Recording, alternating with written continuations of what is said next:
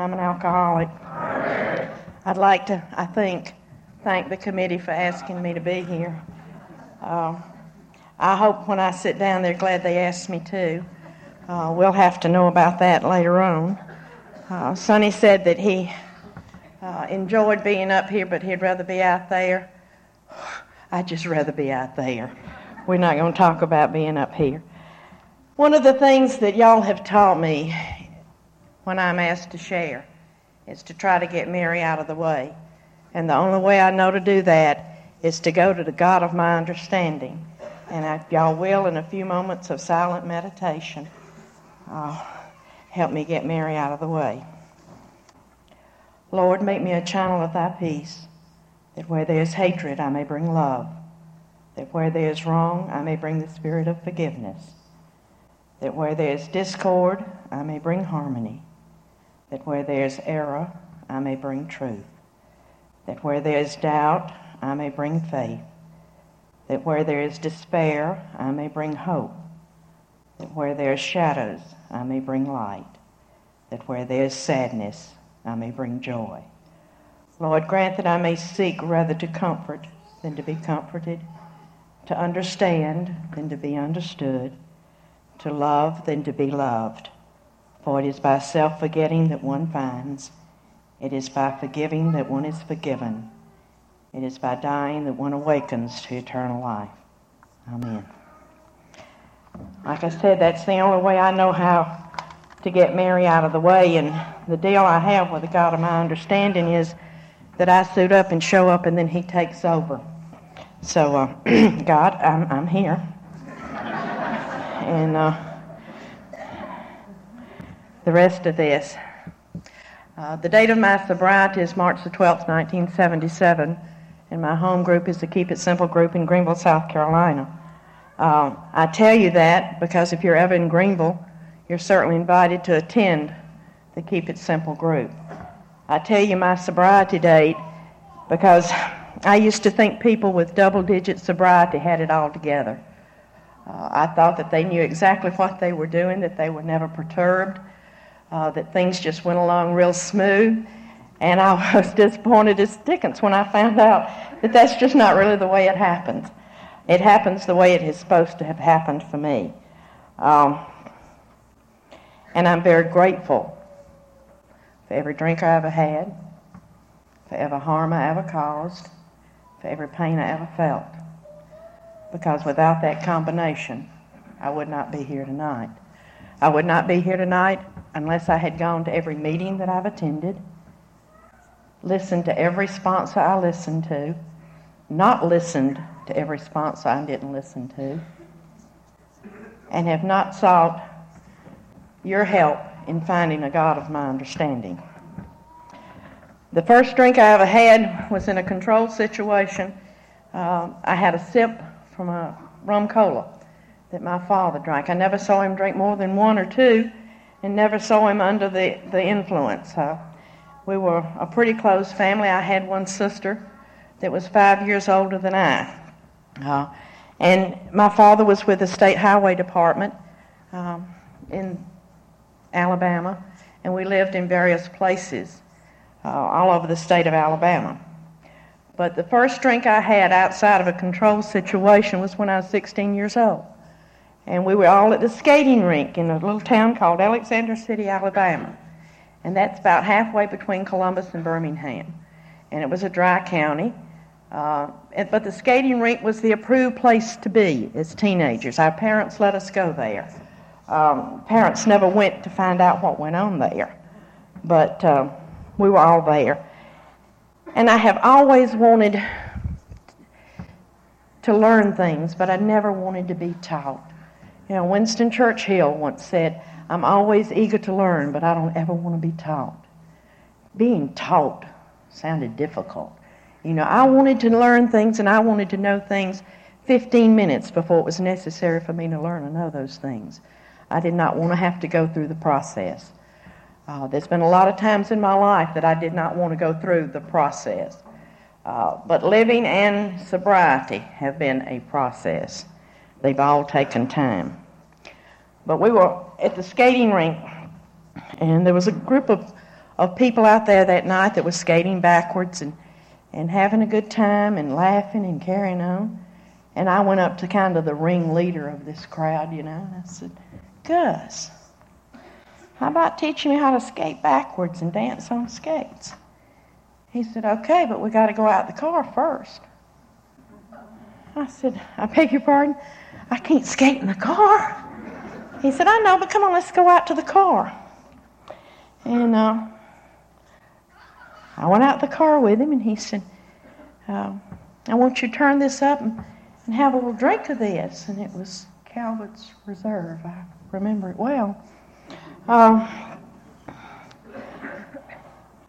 Because we didn't have any cups or straws or nothing, He said, just turn this bottle. I said, now, Gus, I don't know about this. I've heard about girls that get drunk. I don't think I want to do this. He said, have a little sip. It won't hurt you. Then we'll go back in and I'll teach you how to skate. So I very daintily took a little sip, And we went back inside. But with that little sip, the magic of alcohol started working. I learned how to skate backwards that night. I learned how to dance on skates. I fell down and went boom. I did not care. I was with the in crowd. I was doing the thing I wanted to do, and I thought it was wonderful. And that one little sip lasted all night long, I guess. Because when we started to go home, Gus said, come on, I'll take you home. And I said, oh, I came with these other people, And they said, yes, come on, we're leaving. I said, bye. Even then, with the one little slip, I knew I had to stay close to the source of alcohol. Before I go much further talking about Gus, I guess I need to tell you that Gus was the son of the local bootlegger. And contrary to everything, the truth, as long as I knew Gus, I believed anything Gus told me. Gus was tall and good-looking and suave and sophisticated. Gus was also later to die an aged, broken, hurting alcoholic at 42. But that night I didn't know that. And so we went back out the car, and he said, now I want you to turn this up and have another drink. I said, Gus, I've already told you, I don't want to get drunk. I've heard about girls that get drunk. I don't want to do that. Now remember, I believe Gus. He said, take this bottle and turn it up and take 3 or 4 swallows at one time and you won't get drunk.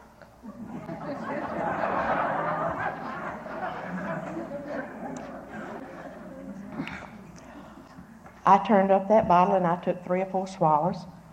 And people, I want y'all to know I got drunk. I got so drunk I couldn't find my fanny with both hands. And finally, Gus took me home. It was way after curfew. My mother always had a curfew for me. And I don't know why, because I never made the first one, I don't think. But she always had this curfew. And we had this long sidewalk from the street to the porch. And Gus just kind of poured me out. And I looked at that sidewalk, and I thought I never would get to the front porch. Just thought I never would get there. And I got to the door, and it was locked. My mother had locked me out because it was way past curfew. And in my intelligent, drunk thinking, I said, I know how to remedy this. I sat down in a rocking chair on the front porch and started rocking as hard as I could and singing to the top of my voice. Lights went on next door and across the street and stuff. And it was not long before my mother opened the door and let me in. But my affair with alcohol began that night, and it continued for the next 28 years. It changed names several times. It went from Calvert's Reserve to J&B to some pills, back to some bourbon, and Mr. Glenmore. But I did not care what I used from that point on, as long as I could keep the delusion alive that I was okay and I wasn't hurting anybody but myself, that it was only my business what I did. Up until that point, I had belonged to the country club and had belonged to GAs and did Sunday school stuff and all the little church activities. As soon as I began my affair with alcohol, all those nice girl things went away. I started running with the wildest crowd in Alexander City, Alabama. And that crowd's motto or whatever was to enjoy life, neatly spiked with alcohol any way they could. Up until that point, I'd been an A student. After that point, I was not an A student. Gus was part of that crowd. Gus had a brother.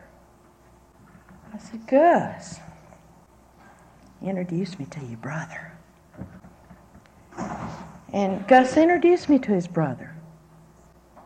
And I fell madly in love with that brother right after I found out I was pregnant.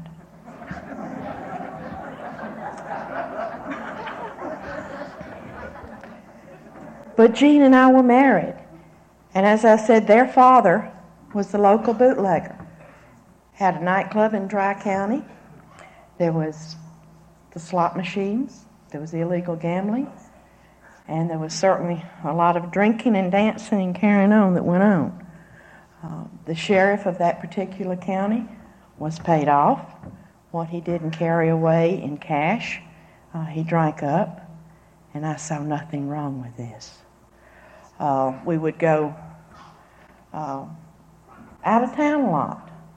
And I never questioned why we went out of town because I always got to go shopping. And it never dawned on me how this bonded liquor got to the nightclub or to the house where my father-in-law and now my husband and his brother were selling it. I didn't know how, it was just there when I wanted to drink. If I wanted to play poker, my father-in-law staked me. He told me one night that if I couldn't break him with the amount of money that he had given me to come back, he'd give me some more, and I thought this was wonderful. But we were in Birmingham one day, and I've always loved fast cars. God, I thought if God didn't put 120 miles an hour on the speedometer, that meant he didn't want me to go that fast. But if it was there, I was supposed to go that fast. And I love fast cars. Fast cars, fast men, boats. Anything with a speed. And I loved it. And we were coming back from Birmingham one day. We'd been shopping. And I was driving. And I looked in my rearview mirror, and there sat an Alabama State Highway Patrol. I said, I think I'll outrun these boys. And I romped down on it. And my father-in-law said, will you please slow this car down? You've got about 15 to 20 cases of liquor in this car. I said, do what? I want to show y'all something. Have you ever tried to drive when your foot was doing one of those numbers up and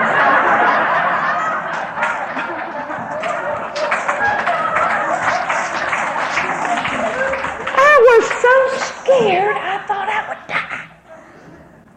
I think we drove 35 miles an hour till we got home. But the cop never stopped me. Found out later he was part of the payroll system. But Speedy didn't tell me that then. I never drove another car to or from Birmingham that I didn't check out to find out what was in it. If it didn't come from Pizitz, honey, it didn't go in my car. Because I already could see me in jail. My sponsor was telling me today that women don't get wrinkles in their faces just from looking through the Venetian blinds trying to find their alcoholics. Al-Anons didn't get wrinkles. It was just the Venetian blind effect. Well, I had the bar effect. I could just see myself in jail. It wasn't long after that Gene and I moved to Texas. And Texas was just a lot bigger place to get drunk in and to act crazy in and to drink in. I had a son by that time. We lived in a right nice little apartment there in Dallas. I didn't know how to do anything. I didn't know how to keep house. I didn't know how to cook. I'd try to cook and I'd set the kitchen on fire. And I found out that right down the street there was this place that had hamburgers this big, so I figured that was a nutritional meal. Why try to, keep the fire department busy? Let's just leave the cooking to the hamburger place. I did not know how to take care of my son. I put him in a daycare center, and I went to work. And I enjoyed the working, but pretty soon, because I did not know how to take care of my son, he got ill. And I took him to the doctor, and the doctor told me certain things to do for him, but he kept getting sicker. And I didn't know what to do. All I knew how to do with anything was to drink at it. I didn't know how to be responsible. I was like 18 years old. I had this wife and this husband and this apartment and this job, and I didn't know from nothing. All I knew to do was to drink. And if it didn't fix it, at least I didn't have to think about it. But this son kept getting sicker and sicker. And finally, my mother-in-law and father-in-law came out there, and they got that son, and they took him back to Alabama with them.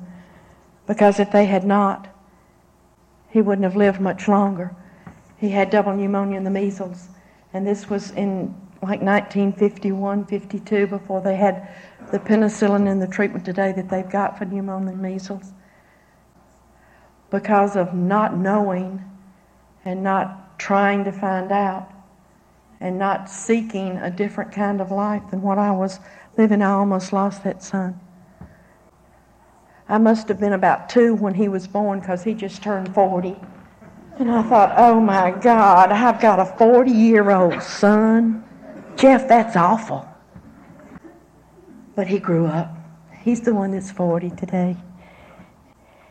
And after my father-in-law and mother-in-law took him back to Alabama, we stayed out in Texas for a little while longer and finally moved back to Alabama. My father-in-law was ill at that time.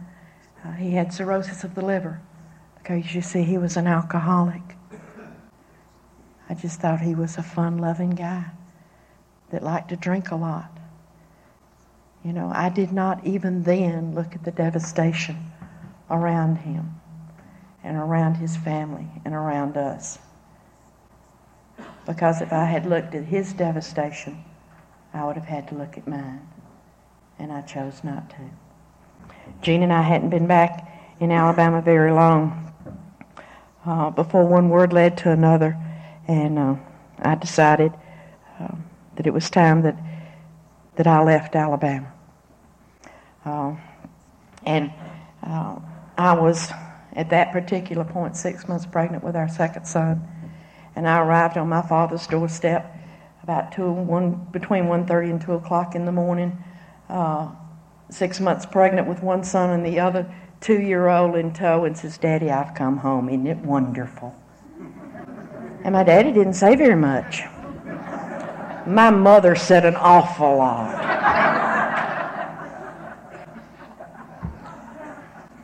Things like responsibility, decency, proper behavior. God, I hated those words.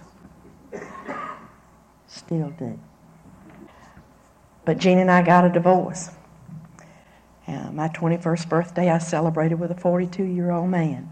And the only reason I celebrated with that man is because he could buy me anything I wanted and take me anywhere I wanted to go. And he bought me all the liquor I wanted to drink and asked no questions.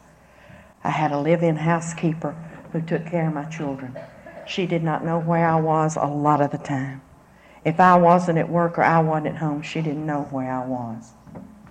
If my sons got hurt, my housekeeper had to call my parents to come do something for them because she doesn't know where I was. My children did not have a responsible mother. And then came January the 1st, 1957. Tennessee and Oklahoma were playing in the Sugar Bowl game in New Orleans. Before that game that was over, this man, my father, that I thought hung the sun and the moon and the stars and that could do no wrong, was dead of a massive heart attack. And I thought my world had crumbled.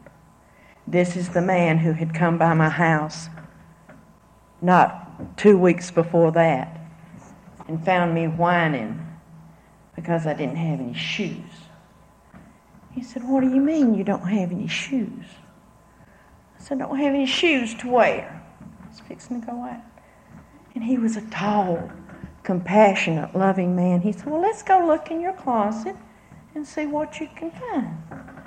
The man pulled 27 pairs of shoes out of my closet and says, "What's wrong with these?" "I don't want those. That's not what I want."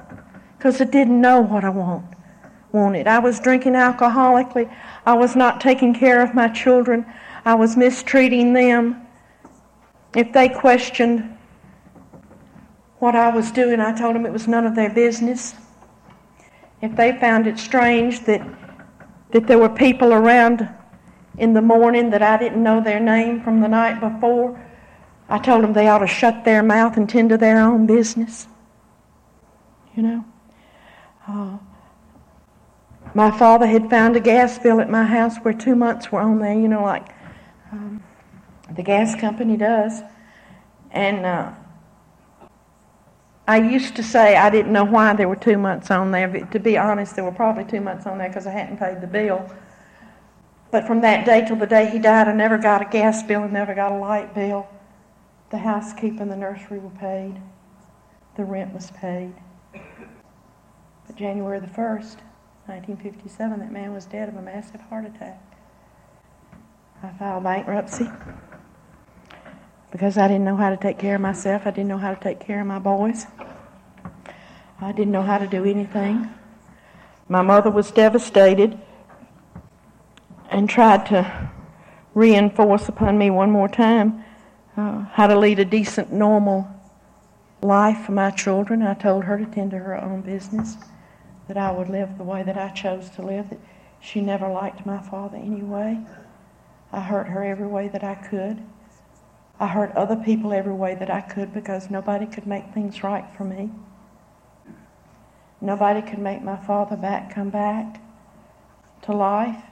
Nobody could make alcohol not affect me. Nobody could help me not be the way that I was.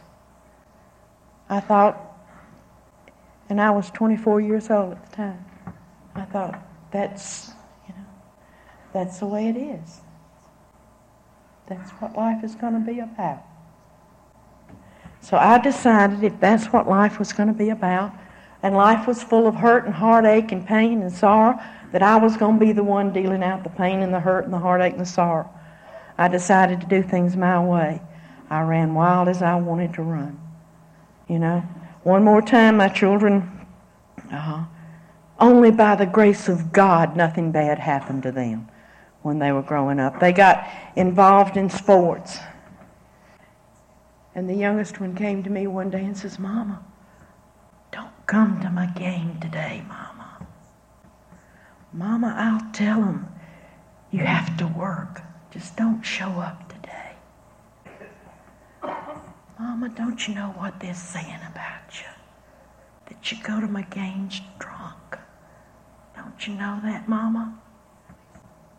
"Well, if that's the way you feel, I just won't go to your damned old games anymore. You just go have yourself a good time and I'll do what I want to." Because I was so involved in the rage and the self-pity and the denial and the alcoholism that I could not keep from hurting my children. I could not keep from doing things to them that loving parents don't do to their children. They wanted to go back to Alex City to their grandmother's for the summer. And I thought that was a good place for them to go. Something for them to do. And then I wouldn't have to worry about them all summer. So they went back to their grandmother's and spent the summer there. By the time school season came around, they wanted to stay down there because they were getting loving, caring attention down there. They weren't being made to feel the way that I made my children feel. Being the loving, caring mother that I was, I certainly could not allow my children to live someplace that I didn't live. So I quit my job. These things were getting kind of sticky around Atlanta anyway. So I quit my job, and I moved back to Alexander City, Alabama. And I took up right where I had left off when I moved away from there. I started running with the Royal Crowd. I did a lot of things in those next 3 years, of which I'm grossly ashamed. I continued to be an adulterer. I became a thief. I continued to lie. I continued to hurt people. I continued to strike out at people. And their only wrong had been that they could not make things right for me. But things were supposed to be right for me, you know. If you had my problems, you'd drink too. You'd run around too. You'd do the things that I did if you had my problems. Well, before long, after about 3 years, those wives of those guys were getting kind of suspicious. The people that I had stolen from were kind of looking around with a kind of a funny look. So I decided that the thing for me to do, and you've understood how well I've made decisions all these years. I decided the thing for me to do was to go back to Atlanta, take my children and go back to Atlanta, where career opportunities were better and things would really be nice. That was the day the town of Alexander City, Alabama, adopted as their theme song, "Thank God in Greyhound She's Gone." Because when I left there, I had used all the funds I had. And so I left on a bus I left my children there till I could get an apartment, and I went back to Atlanta. I got an apartment. I found a liquor store, and I found a hairdresser, pretty much in that order. I had to have a place to live. I had to know where the liquor store was, and I had to find the hairdresser. Because if I could keep my hair fixed and the outside looking okay, then I could continue the game that I was okay. I could be okay on the outside at the same time I was rotten to the core on the inside. But I found this hairdresser, and the first time he fixed my hair, he said, "Do you ever take a drink?" I said, "Oh, occasionally." You know? He said, "Well, let's go out to dinner sometime." I said, "Is tonight too soon?" But see, I had found Bill. And Bill and I were to share each other's lives for the next 23, 24 years.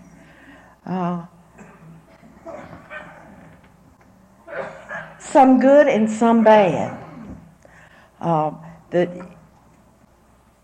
things we had most in common. Alcoholics Anonymous cured one of those, and age cured the other one.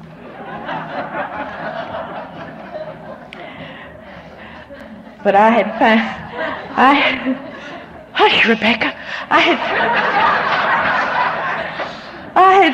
had found Bill, and Bill was so convenient. I could blame everything on Bill. If we didn't have enough money, it was all his fault. If the house wasn't cleaned up, it was all his fault. If the children didn't have proper clothes to go to school, it was all his fault. If I did not do the things that I was supposed to do and be a decent mother, it was all his fault. Bill was very convenient for me to blame. And I did not do the things a mother does. I continued to do it. One time, it was one of those winters in Atlanta when it got like 3 degrees. And because my priorities were all screwed up, and Bill's priorities were screwed up because he drank as much or more than I did, and he too was an alcoholic. And we had these 2 children.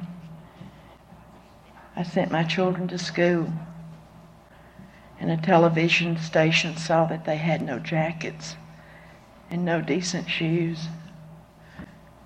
And they called and wanted to know if it would be all right if they bought my children clothes. Sure, but just don't you try to tell me how to raise my children. I'm doing just fine. They're all right. Leave us alone. Because I was so deep into denial about what I was doing, not only to my children, but to myself and to the people around me, that I could not admit the things that I was doing. Sometimes there wasn't enough food in the house. And then along came Michael. And Michael was a brown-eyed, blonde-headed child that was a joy and a pleasure the day he was born. And he remains so until this day. But this is a child who was to be 12 years old before he had sober parents. And during those 12 years, you know, you people that are, y'all that are from alcoholic homes kind of know how it is. You move a lot. The bills are never paid. There's never enough of anything, certainly not love and care and concern. It's just one hell after another, one crisis after another. And these things happened. And my older boys got the hell out of Dodge as fast as they could, as soon as they could graduate from high school. As soon as they didn't have to worry about Mama showing up drunk at their ball games. As soon as they didn't have to worry about anything, they got out of, and they left. They went in the army. They got away so they could make something nice and decent of their lives. But I had this young boy at home. He got afraid. He developed migraine headaches. He stayed in his room a lot because he was afraid. He heard the fights and he heard the hell raising. And he also was subjected to the fact that I didn't understand, and the meaning of the word faithful to marriage vows was not in my vocabulary. And I had to make sure that my husband knew it every time. Because if he couldn't make things right for me the way I wanted things made right for me, then I would see that he was hurting just as bad as I was. I'm not proud of any of these things I've told y'all tonight. And I speak for nobody else in Alcoholics Anonymous but Mary. But these are my experiences. This is what happened to me. It wasn't long after the boys left home and stuff that my mother developed cancer. And she and I had not gotten along from the time I told her what she had done to my father in 57 to about 75 when she became dependent. As soon as she became dependent on me and I could be in control of things in her life rather than trying to listen to her tell me what decency and morals were, then she and I began to get along better. The last year of her life, she was in a nursing care facility at DeKalb General, and I would go by there every day to commiserate with her about her pain. For my pain, as soon as I left the hospital every night, I'd get a Coke, and I'd conveniently spill half of it before I got to my car, because before that car left the parking lot, I was having a drink to take care of my pain. See, I didn't care anything about that woman's pain. The night that she quietly went to meet her Maker, March the 5th of 77, I felt nothing but relief. I didn't have to go to the hospital anymore. I didn't have to take care of her. I did not have to delay my drinking time. I did not have to be anything but what I wanted to be then. From the day she died, for the next 7 days, was one continuous round of pills and booze. The doctor thought I was upset about my mother that night, and she sent me a big tall bottle of Blue Valium. And if you take those with straight liquor, you don't tend to remember too much about what goes on. And for the next several days, I didn't know what was going on. I was told that I called my sister over to my house and told her she had exactly 12 hours to get the things that my mother had left her out of my house. If they were not out in 12 hours, they would be out on the curb, and I would see that the garbage people came and picked them up. And she had done nothing except be the dutiful daughter to my mother that I'd always wanted to be, and didn't have the guts and the courage and the decency to be that. So I had to hurt her.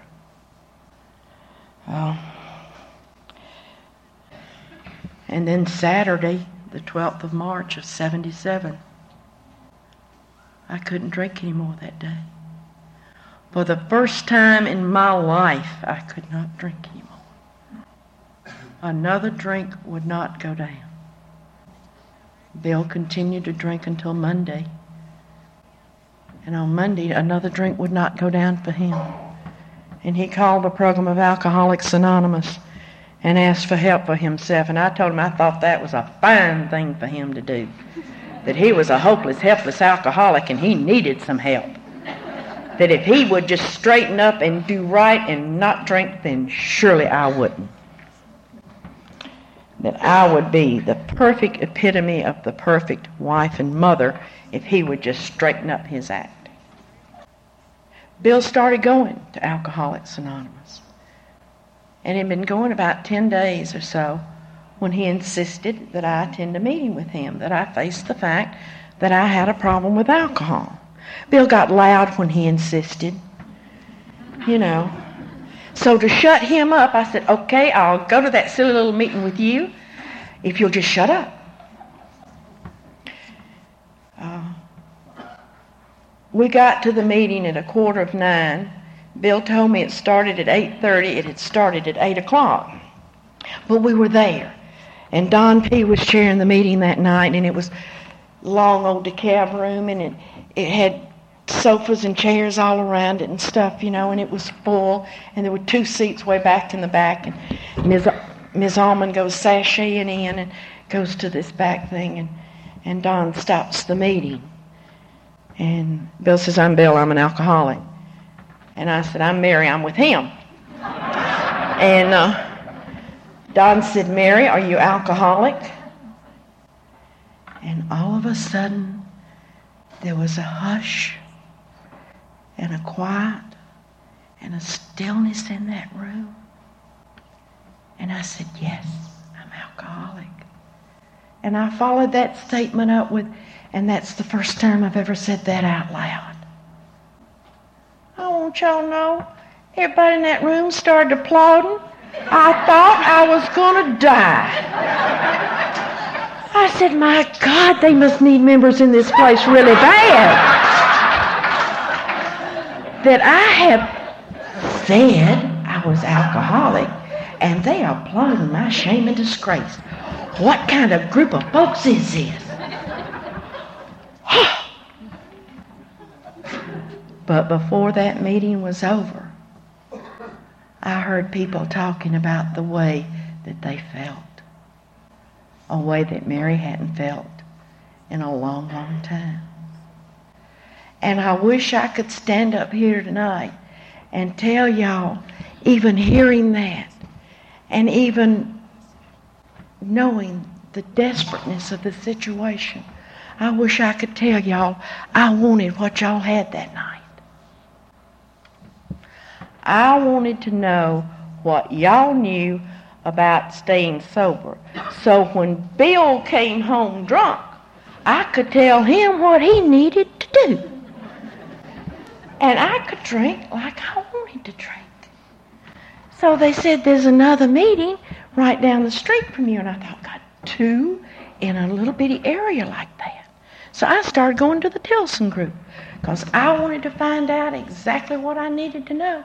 So when that big boy came home drunk, I could tell him, this is what you're supposed to do. And I started going that meeting. First meeting I went to at Tilson, it was, in the church. I was by myself, and I didn't know what was going on, Don had said something about closed and open meetings, and I didn't know nothing about that either. But anyhow, they told me to go to this church. And there was a glass door, and I looked in there. There's a bunch of people. Looked like a bunch of missionaries to me, and I thought, oh, God, excuse me, I think I'm in the wrong place. And Frank Gideon, God bless him, looked at me and he said, "You look like a drunk. Come on in and sit down. You found us."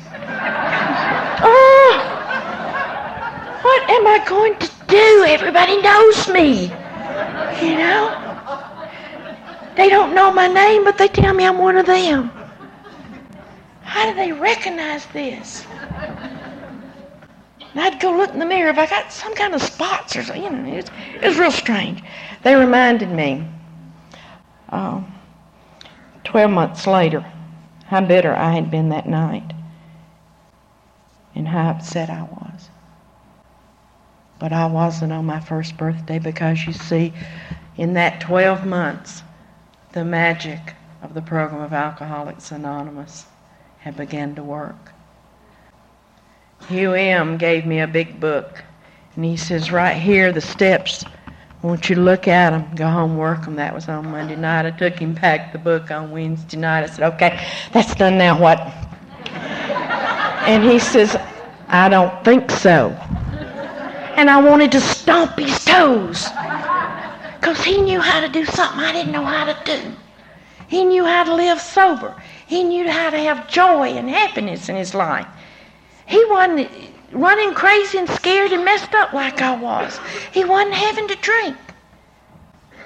And I read those steps and I thought, you know, ain't no big deal to that. And I kept going to meetings and the first Altoona Roundup. The first Altoona Roundup was held the August after I came in the program in March. And I was asked to attend. My nose got real long. And I said, no, thank you. I don't need to be around a bunch of drunks. Anything like this can be gotten over in at least 6 months. And I was coming up on 6 months. So I wouldn't come up here. See, I was still afraid of y'all. I just wouldn't admit it. And I knew I was getting sicker and sicker. And I didn't know what to do. Y'all told me to do things that I didn't know how to... I thought surely with my super intelligence that I sat there and kept my mouth shut, I'd understand what y'all knew. Y'all said put it into action. I didn't know what the hell to do. How are you going to put something into action? You know? And a man who wasn't then, but is today one of my sponsors, one night says, come on, let's go get a cup of coffee. I said, don't have time to go get coffee. I have to help Michael with his homework. He said, you haven't helped Michael with his homework. He knows more than you do. I said, well, if you really want to know the truth, I've got to mop the kitchen floor. He said, I've been to your house. You ain't mopped no kitchen floors lately either. He said, we're going for a cup of coffee. We went to the Waffle House at the corner of Glenwood and Columbia Drive. Clarence, I was by there the other day, and they've torn that thing down. Broke my heart. Thought they at least ought to put a monument there or something, you know. Because we sat there with a cup of coffee that night, and one cup of coffee lasted about 5 hours. Because this man, through love and the care and concern of another alcoholic, said, if you don't accept the fact that you're alcoholic, as well as admit it, you're going to get drunk. If you don't understand that the God of your understanding can restore you to sanity, you're going to get drunk. If you don't make a decision to turn your will and your life over to the care of God as you understand Him, you're going to get drunk. And if you don't put out on paper as good as you are and as bad as you are in a moral inventory, you're going to get drunk. And if you don't clean away some of that wreckage of your past by sharing it with God and another human being, you're going to get drunk. And if you don't ask God for help with those character defects, you're going to get drunk. And if you don't ask God for help with your shortcomings, you're going to get drunk. I said, I don't know what to do. I don't know how to do any of these things. He said, shut up, I ain't through. He said, you got to make a list of all those people you've harmed. And you've got to be willing to make amends to them all. And then you've got to go make direct amends to those people. Except when to do so would injure them and others. You can't go telling everything you know just to get it off your back. And you got to start cleaning up on your act on a daily basis. If you do wrong on today, you better clean it up for tomorrow, or you're going to get drunk. And you better start praying to God after prayer and meditation, asking only for knowledge of His will for you. And then ask Him for the power to carry it out, because if you don't, you're going to get drunk. And then, after all of that, just maybe you'll be qualified to give away some of what you've just worked for by doing 12-step work. I said, I don't know how to do any of this. I don't know what to do. I don't know how to do it. He said, suit up and show up, baby. We'll walk with you. We'll show you what we have done to begin recovery from the disease of alcoholism. And boy, did he show me. He made me go to step meetings. Thank God he made me go to step meetings. But every time I turned around, he made me go to step meetings. He made me get involved with the telephone answering service in Atlanta. He made me get involved within a group. And I got just as happy as a dead pig in the sunshine. You know, everything was just so wonderful. All the outside stuff was good, you know. There was still a lot going on in my marriage that wasn't good. I still could not talk to females. Because look how cleaned up and nice and neat they were. Surely they had never done the things that I had done. Surely their insides had never been like my insides. They could not trust me with their lipstick perfume of husbands, and by God, I wasn't trusting them with none of mine. I know about you women. You could talk to the guys and let a little tear trickle, you know, and they'd pat you on the back and sympathize. You try that with a woman and she'll tell you you're full of it. You better start getting honest and work your program the way you're supposed to. Whew. Got tough there. And being real comfortable and real settled in, and you know, I guess at that point I was content to live that way. And I was 4.5 years sober. And God moved me to Greenville, South Carolina. I never once in my life, up until that point, ever wanted to live in Greenville, South Carolina. I went up there to see if I was going to move up there, to see if I wanted to transfer up there. And I called the answering service, and I said I'd like to have an alcoholic call me so I can get directions to a meeting. You fixing to get drunk? I said, no, I'm not, but I'd like to talk to another alcoholic. We don't do things that way. So I thought, well. And later on that night, my youngest son was with me, and I said, I'm going to give these folks in Greenville one more chance to have me in one of their AA meetings. So I called Alcoholics Anonymous again, and I got some good answers this time. But I did not. I cried for months and weeks. Clarence told me after I'd been in Greenville 2 or 3 years that the state of Georgia had finally appropriated enough money or made up enough money to take the ruts out of 85 North where I dug my heels in, and they had dragged me up there. But I had to go to Greenville because I had to learn how to be dependent upon a God of my understanding. I had to learn how to talk to females. I had to learn how to turn that sick marriage loose. I had to learn how to be happy, joyous, and free. I had to learn how to be happy in sobriety, free, not a captive of the disease anymore. The first year I was up there, the first Altoona, I moved up there in July. The Altoona Roundup in August, I came back down here. I felt so sorry for myself, it was just pitiful. They gave out the colored chips wrong. They said amen after the serenity prayer. They even said the Lord's Prayer wrong. God, I didn't know how in the world anybody could stay sober in Greenville, South Carolina. And Ernie H. was here. Helen R. was here. And Clarence was here. And I was going to tell them what a sad tale it was for me to be up there in Greenville trying to stay sober, how difficult it was. And they chewed my butt all weekend. And they told me if I started looking for sobriety instead of all the differences, I just might find it. You know?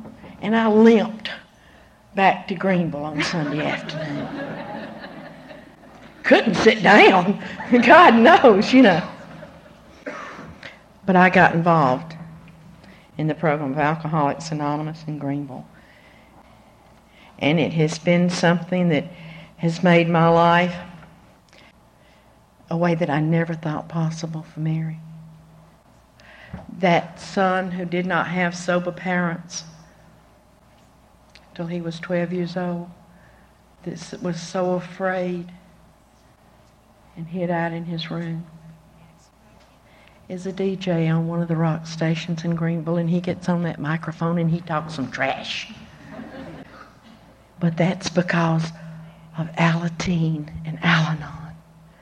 And because the program of Alcoholics Anonymous told him, son, even your mama can lead a decent, God-filled life if she works the program of Alcoholics Anonymous. I've got people that don't let me do things by myself. I have people in Greenville who are so close to me, who give up time off, like Rebecca has this weekend, to come down here, to ride with me, to keep me. I ran a red light in the city of Cartersville last night, and she almost died. I stopped, but then this other car over there stopped, and I went on, and my light was still red. And if there's a policeman here, I'm sorry, but I did it. But you know, it's people like that that love and they care for you, and they walk with you in this program of Alcoholics Anonymous. And every single promise that you ever told me would happen in my life if I worked the program has come true for me. Every single one of them. You told me an awful lot in the past 14 years. An awful lot. You told me that God would constantly disclose more to me as I went along. You told me that this book of Alcoholics Anonymous was meant to be suggestive only. But you also added you better take the suggestions. You told me that you knew only a little. And that as God disclosed more and more to us, that all I had to do was ask him in the morning and thank him at night. And ask him what I could do to help the man or the woman who's still suffering. And you told me that the answers would come if my own house was in order. But you also told me I couldn't give away something I didn't have. You told me to see that my relationship with God was right, and great and wonderful things would happen. You haven't told me a single lie. Not the first one.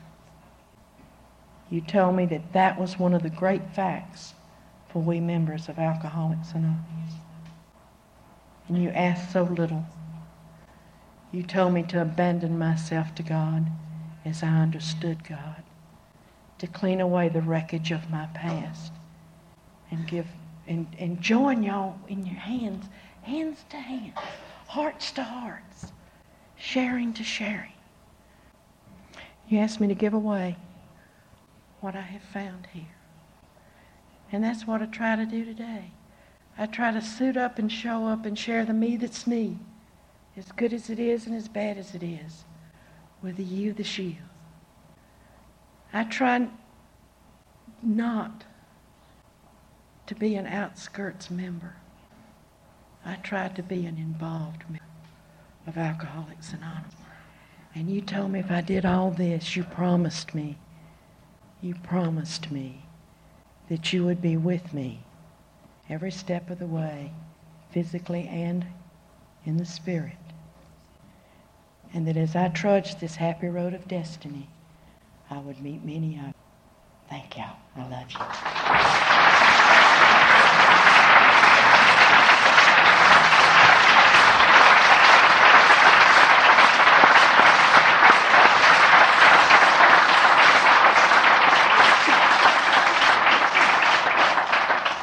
Thank you, Mary, for sharing your hope with us tonight.